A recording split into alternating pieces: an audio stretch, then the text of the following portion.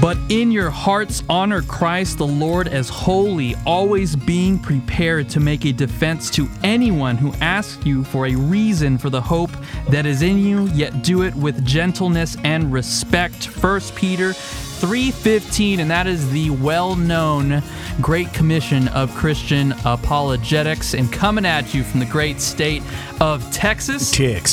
Welcome to another edition of Bridge Radio, and I am Julio Ahmad Rodriguez. And across from me, you heard him. He's been out since the end of last year, Mr. Abe Varilla, or AW. How's it going, man? Thank you. Doing great. Great to be back. We're out for the holidays. And then sick, and so wedding anniversary. A lot going on for you, man. There was a lot going on at the beginning of the year, so I couldn't be on in the first couple podcasts. I know that John Sampson was able to come in and cover for us because you were over at G3. I wasn't at G3 in Atlanta, so that was pretty awesome, and I know that you got to meet a lot of people over there. So shout out to John Sampson. Thank you very much, buddy. You did a great job on the Trinity, and it was amazing. So I was really happy to listen to that. And he's a partner of the ministry, and he was super hilarious when he was the intro that he did. So Arizona. So that was awesome. I bet you for people who don't listen to our podcast, they have no idea why he did that. That's the reason why he did it is because Abe at the beginning of our program always says Texas whenever I say Texas. So anyway, please go check out that podcast, and good morning, afternoon, and evening to everyone who is listening. We are the Christian podcast that brings on the world's top Christian apologists, theologians, and scholars to discuss worldview and theology, and today a little bit of philosophy. So I'm super excited to have on a first-time guest who I have been trying to get on for quite a while, but like me, my ADD brain, I write it down or I think about it and then it just goes out and it never comes back to me until a while. So follow up. So anyway, guys, you can find our podcast on iTunes, Google Play, Android, Windows, and through our Bridge app. Simply go to any app store and you can type in Bridge Ministries. You'll see our logo, our name, and our slogan, Coffee and Good News, and you can listen to Bridge Radio on there as well as listen to a lot of good theological goodness. So we have expository sermon series through books of the Bibles, devotionals, and you could also sign up for Bible studies here that we have at our ministry. And Abe just mentioned right now that I was at G3, and so I actually want to give away something to our audience. For those who have listened and first-time listeners, please drop us a positive review. And at G3, I got Sermon on the Mount by Sinclair Ferguson. It's a Ligonier DVD set. How many sermons are on here? 12? And they're 12 23-minute messages on the Sermon on the Mount. So how to win this for free, I'm going to send it out. Simply email me at juliobridgman@gmail.com and drop us a positive review, and the first one who does so will get this free DVD set. So thank you, everyone. And as well, you could find us on Facebook and Instagram at Bridgman Laredo. All right, are you ready for today's program? I am ready and super excited. Let's get this started. Today we're going to bring on someone who's going to teach us how to be atheist. Yes. So anyway, like I said, today we're going to be talking about skepticism. We have a brother in Christ who wrote a book titled How to Be an Atheist, Why Many Skeptics Aren't Skeptical Enough. John Frame said this about his book. This book deals with some highly technical matters in a learned way, but with wit and clarity, and he profited from this book very much. He is a senior fellow of philosophy at New St. Andrews College in Moscow, Idaho.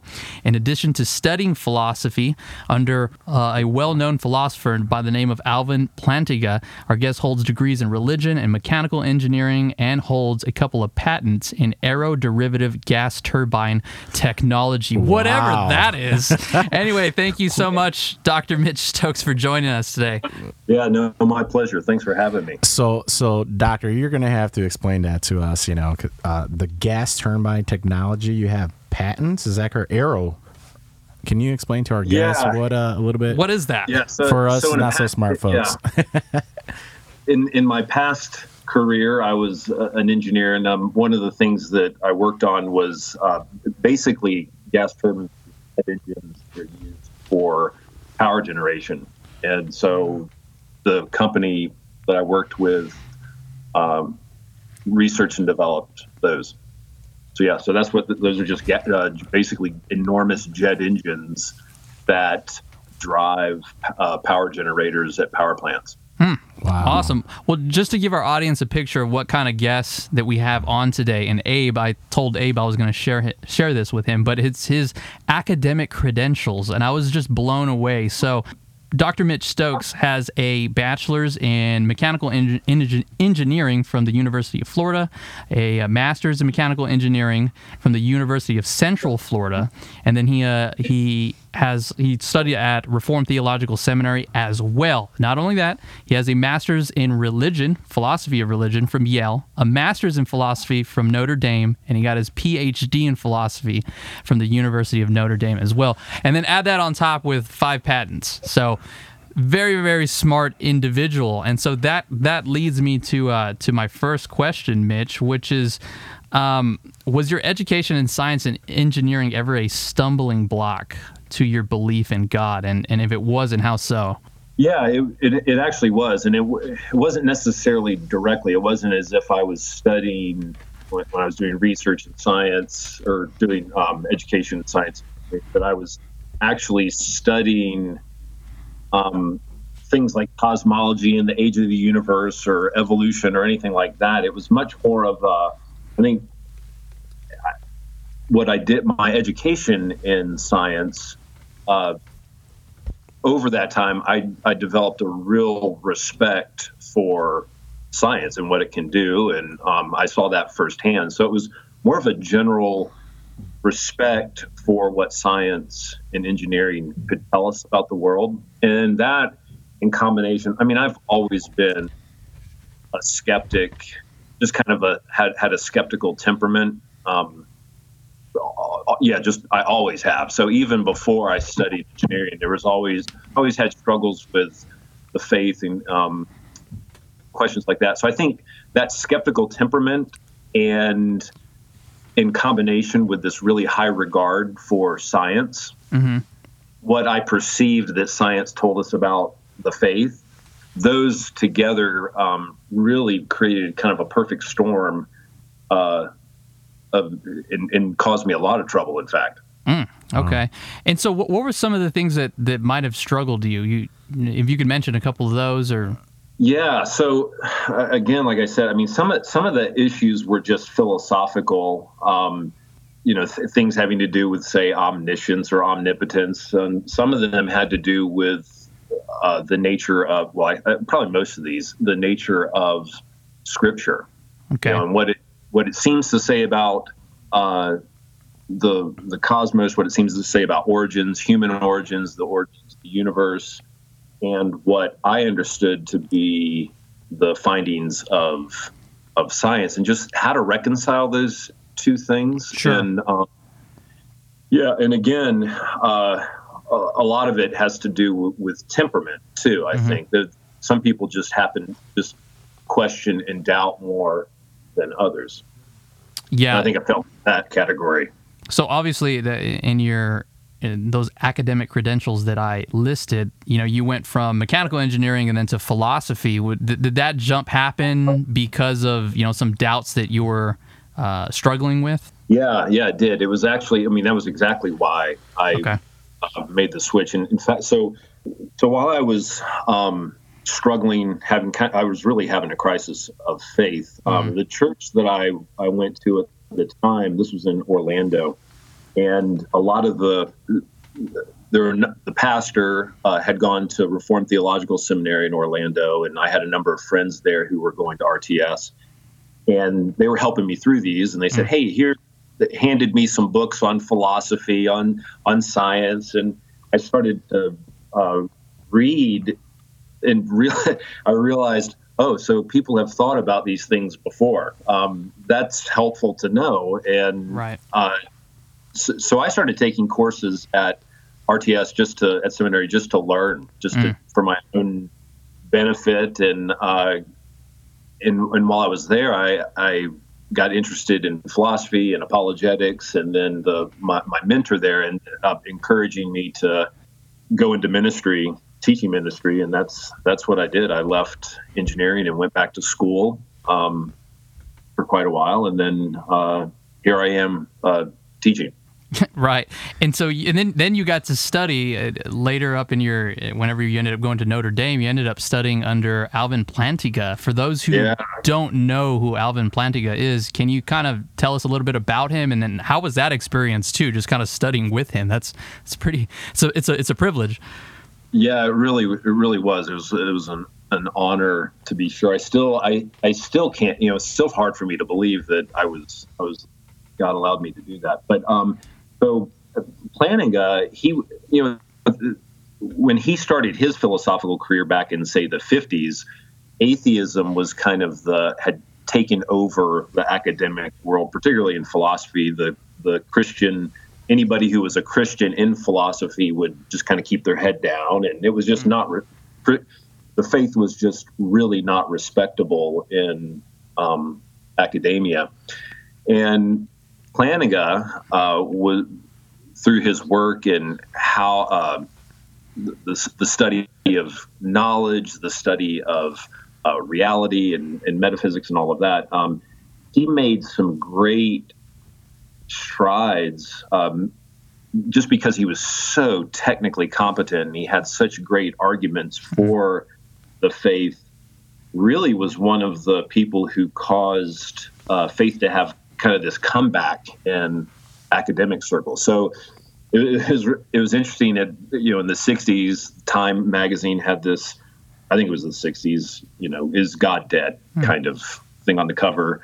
And then later, I think it was probably in the 80s, they had an article about God making a comeback in the academy. And really the part of the article was how Plantinga had been instrumental in that. Yeah, basically a kind of a Christian revolution that's happened since maybe the 60s in philosophy, and it's been really exciting to see. Yeah, that's exciting. We recently interviewed, last podcast, it was Andrew Klavan, and I want to see if you agree with him. It's kind of going off of what you just said, but Klavan was saying that he's expecting a resurgence in sort of, I guess, studying God and having religion sort of being cool again. I hate to phrase it that way, but but pretty much theism coming back into the academic circles and back into the universities. Do you see that at all? Any signs of that? Yeah, well, certainly in the philosophy world, that's definitely the case. And that's been the case since probably the 80s. And that's just grown and continued to grow. So, if it continues the way it's been going the last few decades, then I would say, it's just going to increase. I mean, Yoda taught us that the future is hard to see, but it's always moving, moving it is. But, it seems like that's a reasonable position to take because it certainly happened so far. Yeah, it is. What do you attribute that to? I know as technology, makes advances and, we're able to look at DNA, at a microscopic level and, you look at that and you just see design. And I mean, what are some of the attributes? I mean, is it technology? Is just things that are just going, I mean, people studying this? I mean, what are some of the factors? I'm just curious. Yeah, no, I think a lot of it really is just the influence that Plantinga had on the academy. I mean, it was just very difficult to ignore his work. And then you have people, his friend Nicholas Wolterstorff, another Reformed Christian philosopher. Just there was this resurgence in, they were at Calvin College at the time, and there was this resurgence, particularly in the 80s, in religious epistemology or theories of knowledge. And that just made such a huge splash. And now, at the same time, I'm sure it has to do with, I'm sure there are other factors, like you said, we're learning more about how the world works in ways, and the more we learn, the more fascinating and intricate and seemingly exquisitely designed, and I think it is. So I think there are also those kinds of factors, but I would attribute a lot of it having to do with the work of Plantinga and his colleagues. Yeah, wow. I have a friend who said that he kind of came to this sort of general theism, and he said that it was his reaction from coming from an atheism to theism was sort of the radical leftism of like postmodernism and also just relativity, and how he just kind of listening to them, he saw how that was just insane. And so I guess when he just started seeing a little bit of that play out, he said, well, maybe this God thing really isn't that crazy at all. And so now I think he's studying law, and so he's starting to come to theism, or sort of this general idea of it. So well, I think that's a good, and that brings up kind of the strategy of the book, how to be an atheist, is that I do think that one of the things that Christians need to do is to just make it help, or try to make it clear what the implications of unbelief are. Yeah. So look, before we even start arguing, let's just look at the sides and see what if you're going to be an atheist, here's what you believe. If you're going to be a Christian, here's what you believe. Here are the implications of your view. And so and I think this has been one of the main encouragements to me, particularly as I struggle even now, as I have questions and doubts. And one of the things that is really helpful is to see that the alternative to Christianity is just, at this point, I just couldn't believe it. It's just untenable.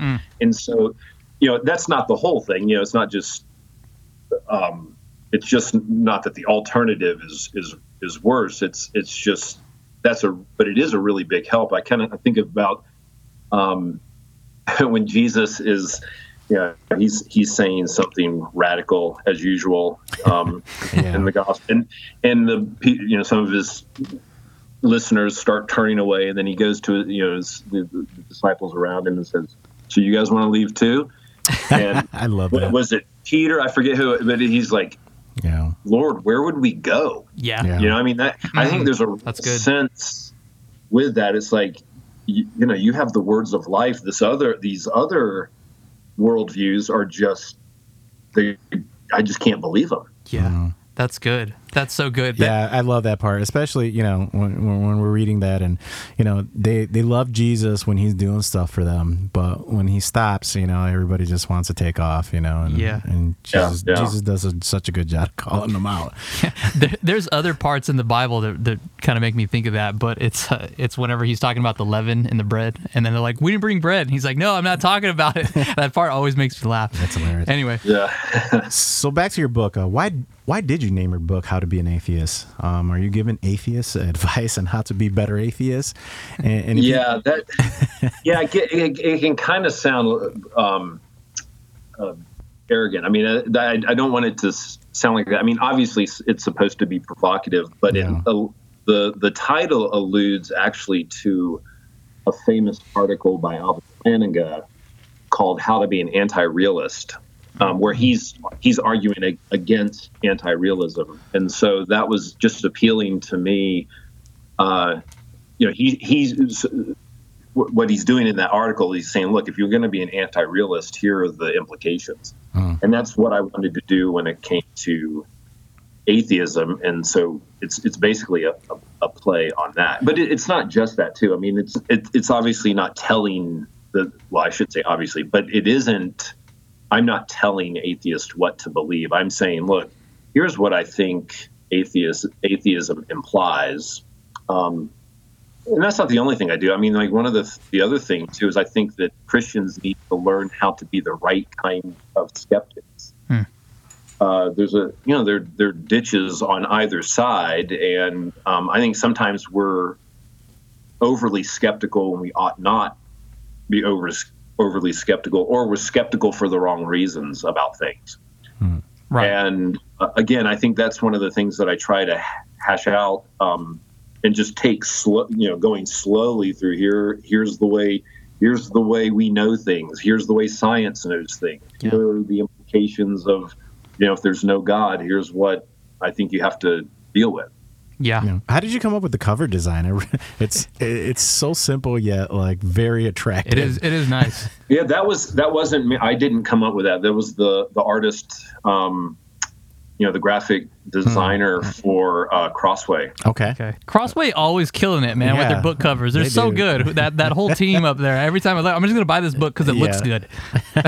Yeah, I had a brother come in and he came up to my desk and he was like, "How to be a atheist?" Like, so he couldn't quite read the cover, and I was like, "No, it's how to be a atheist." So. Yeah.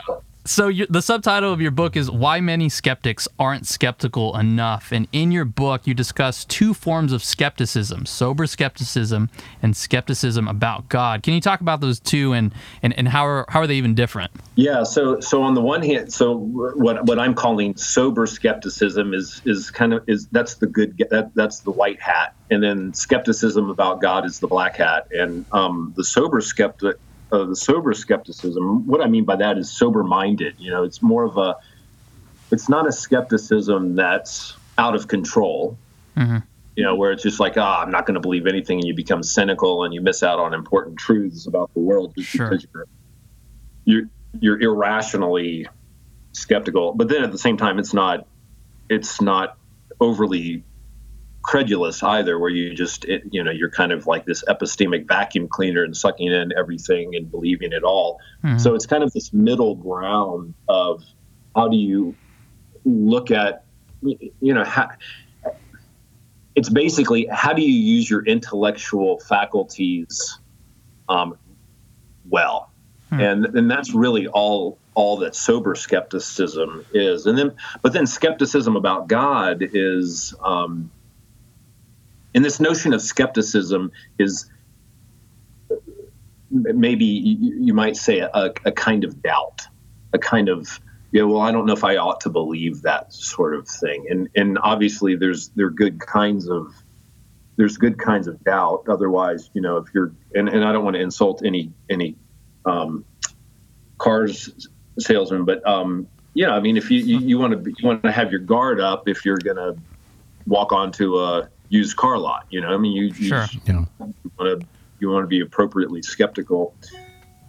You're going to get taken advantage of. Now, skepticism with respect to God is something, like I said, that's what I would say the bad skepticism is. But it's an unbelief about God. It's basically I don't believe that He exists.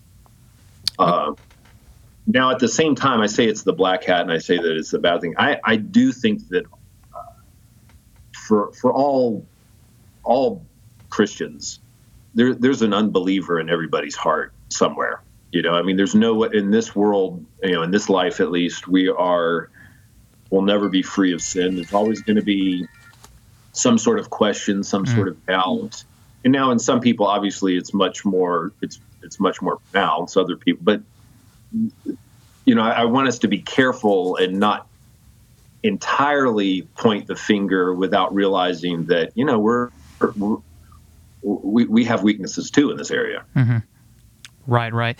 And going off of that, I remember hearing Dennis Prager. He talked about one time he did some sort of lecture at some atheist conference, and he said, I think he asked the question, how many of you doubt your position that there is no God? Raise your hand, and nobody raised their hand. And he said, wow, as a theist, I'm willing to admit that, there's some doubts in me and I have some questions, but you guys are so sure. Do you really believe people like Daniel Dennett, Sam Harris, Dawkins, they really believe at the bottom of their heart there absolutely is no God? Yeah, I do think that they believe that.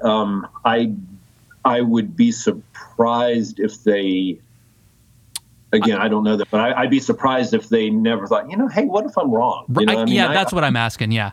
Yeah, I do. I would be surprised if they didn't ever have those questions. I think a rational person ought to. I just think that given our finitude, not just our sin, but just given our finitude,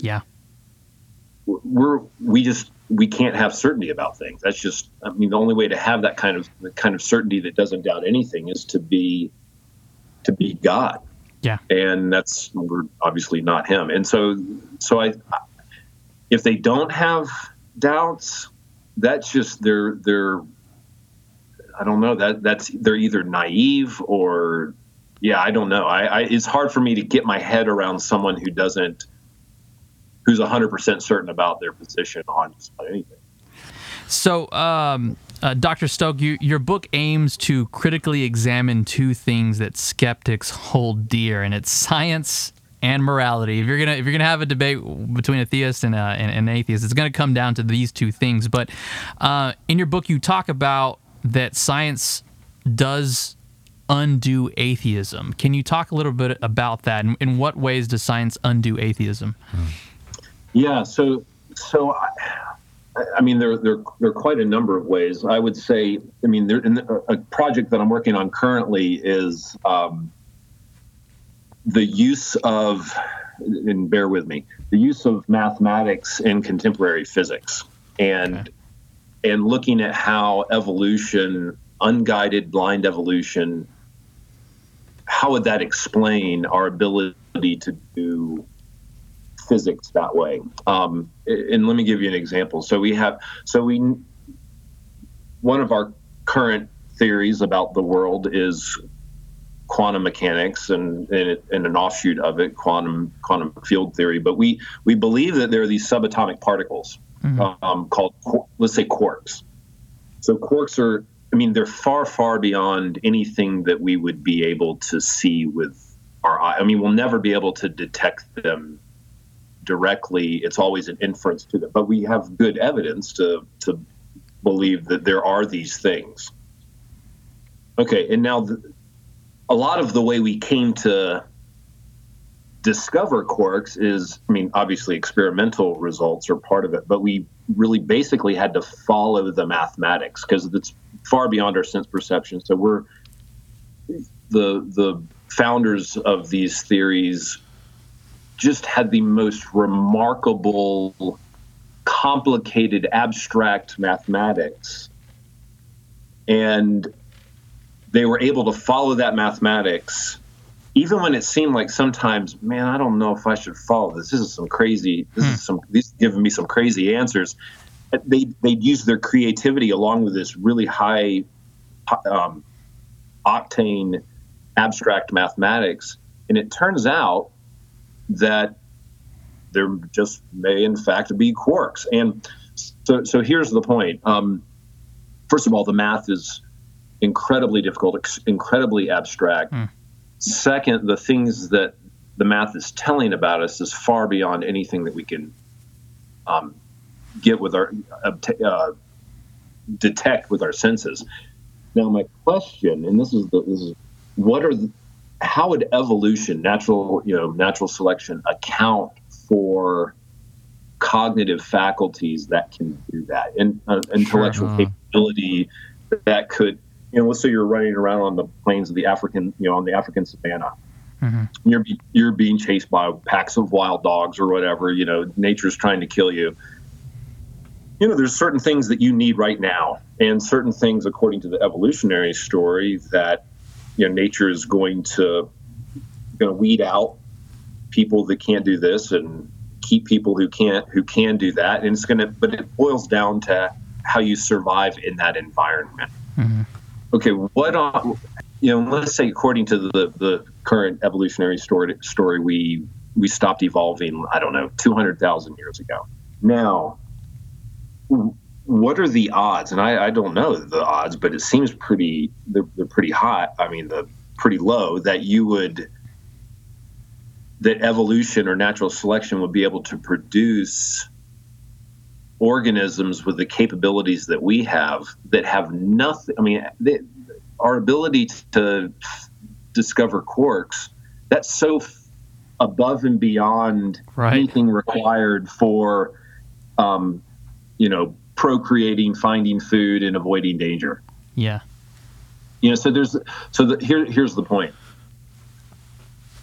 It's hard to see how, if you take science seriously, let's say you take physics seriously, and you really see what the amazing things that humans have done, how even the existence of science could be accounted for if you took evolution seriously. Yeah. And so there seems to be this kind of undermining of, if you take science seriously, you know what? It doesn't seem. Let's say you're not going to give up evolution, and look, there's just too much evidence for it. I'm not going to give it up. It would be hard. To me, it seems like you're forced then into some sort of heavily guided evolution, which requires some sort of design. And so that's right. And obviously on atheism, you can't have that. So I think in a sense, so that's one way that science, I think, undermines atheism. Sure. And I think and notice that that's a high view of science. Yeah. I have a very high view of physics. It's just absolutely remarkable. And I spend a lot of time studying the epistemology of science, what we've discovered, what we haven't discovered, and it's just incredible. So it's a high view of science, not a science is always science is bad. Yeah. So what you're saying, I mean, that those mathematics point to God. It sort of reminds me of it's a brother of mine. His son is an engineer. I think he works like on submarines or something. And his father said, "Wow, you're really smart to be able to do these equations." And he looked at his dad and said, "No, Dad, the smart person is the guy who figured out that equation." And I think that's kind of what we're getting at here. Am I correct? And then not only that, but also, how did that equation even get there? Yeah, right. Well, I think the more you look at the history and the conceptual development of contemporary physics, the more fascinating and astounding it is. I mean, the stuff that and even during my graduate studies in engineering, we really didn't talk about that. I mean, I didn't appreciate the things that I was doing until much later when looking at the history and philosophy of science. Huh. That's interesting. So now, I mean, you studied mechanical engineering. So now when you look at a tall skyscraper, then you're maybe reading some stuff in physics. I mean, to you, that's pretty clear evidence of a designer. Am I fair in saying that? Yeah, and it's really far beyond just being able to build, to build buildings, and I mean, which is astounding in itself. Right. Being able to come up with mathematical equations, mathematical formulas that tell us about things unseen that we couldn't ever see. Yeah, that's crazy. The odds of that, I find that if there was no God, that would be the craziest. I mean, it'd be such a hard thing for me to get my mind around. Right. Is there an equation or a math behind the unseen things of the spiritual realm? And there's a spiritual realm. Where is the science behind that? Right, that we just have no idea of. But I'm sure it exists. Yeah, right? something metaphysical. Yeah, metaphysical. But is there something that I mean, right? I guess you can just go wild with this with your just thinking those things. But Sure. Yeah, and so Mitch, that brings me to kind of something that I experienced in high school, which was in the early 2000s, and there was a lot of the loud four horsemen: Dennett, Dawkins, Harris, Christopher Hitchens. I mean, when Christians were converting to atheism, it was usually because of these guys' books and writings. And Dawkins famously wrote a book called The God Delusion. And I remember reading about it, read some excerpts, and I remember thinking to myself, man, maybe what I believe in, it is a delusion. Maybe I am dumb, so I kind of got gaslighted into believing that, and so I had some struggles and doubts. Is believing in God, when they say it's just a delusion, I mean, what do you think about that? Are they really overstating science? Are they being too confident? I do think the tenor of their books and their writing is way the confidence with which these guys write is way out of proportion with the evidence that they have. There's a lot of bluster. There's a lot of rhetoric there that's actually, to me, disconcerting. I think that to say that it's a delusion, you were speaking about your own experience, and you're reading, let's say you're reading these books or reading Dawkins' book or whatever. Now, I do want to say this. I don't think that there's absolutely nothing to their arguments. I mean, I think this is one of the things that we really need to acknowledge as believers is that, you know what, we don't have 100% certainty, and there are things that seem to count against the existence of God. We need to acknowledge that. We also need to put them in the right places. But I think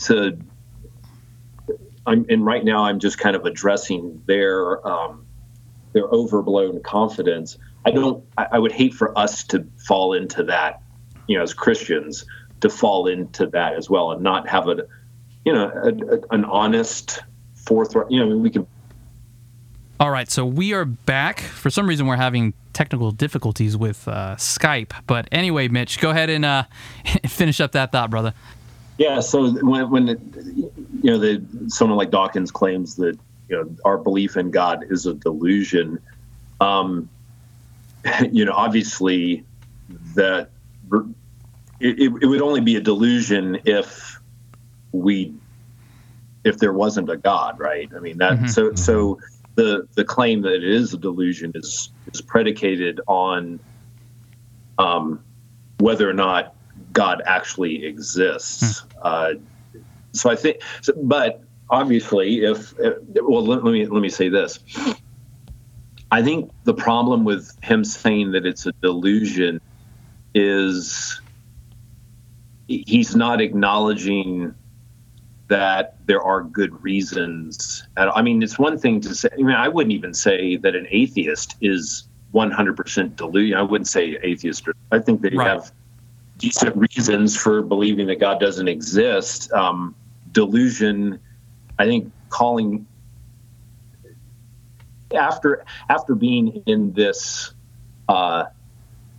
debate for years and for decades now, I've seen you'd really, to make either side look absolutely ridiculous, you really would have to just not understand the issues. Okay. So I think the whole delusion thing just kind of reveals, man, either he's just blustering or he just hasn't done enough study of epistemology and religion and science. For those who pick up your book, Skeptics, what do you hope will come out of it for those who read it? Yeah. I mean, the realistic, the moderate goal. I mean, I would love for anyone who's not a believer to accept Jesus as their Lord and Savior. I mean, that's obviously the end game. Mm-hmm. But I think the more realistic goal that I had was just to make skeptics and non-skeptics think about the issues more clearly. So I think we would have much better debates and conversations if we took into account the genuine limits of what we know and the ways we know, the limits of science, or how amazing science is. I think that's one of the things that Christians can underestimate is, they can sometimes just say, look, because science said it must be false. And it's like, gosh, that is just the wrong attitude to have towards science. There may be things that it gets wrong, no doubt, sure, but you should know, you should have good reasons for believing that. And that's fine. I mean, I'd be a skeptic about science. That's no big deal. But I think underappreciating it. And so I think giving people this kind of just a more realistic view of what we can know and what we can't will allow us to, be able to further the conversation and just not have you're obviously not going to have a good conversation with Richard Dawkins. Yeah. But you will have a good conversation with someone like Thomas Nagel, who's an atheist. Yeah, he's a nice atheist. He's also super competent, in my opinion. I mean, he's just a great philosopher, and he's very intellectually honest. Yeah, he is a really. So I think that intellectual honesty is really important. And he's over at NYU, right? I'm sorry. I think so. Okay. Yeah, it was basically just, I would like for people to think through these issues more clearly, and so that when we do talk about them, we're not making these straw men. Before we land the plane here on the program, if you could just at least give one or two examples of how science cannot account for everything.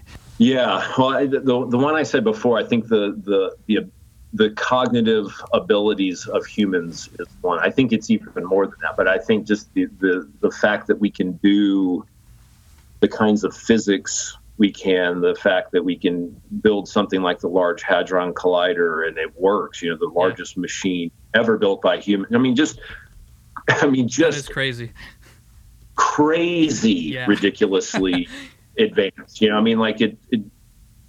But then at the other side too, I think it's science can't account for a robust kind of morality that we normally think of it as. That there's this human independent standard of right and wrong.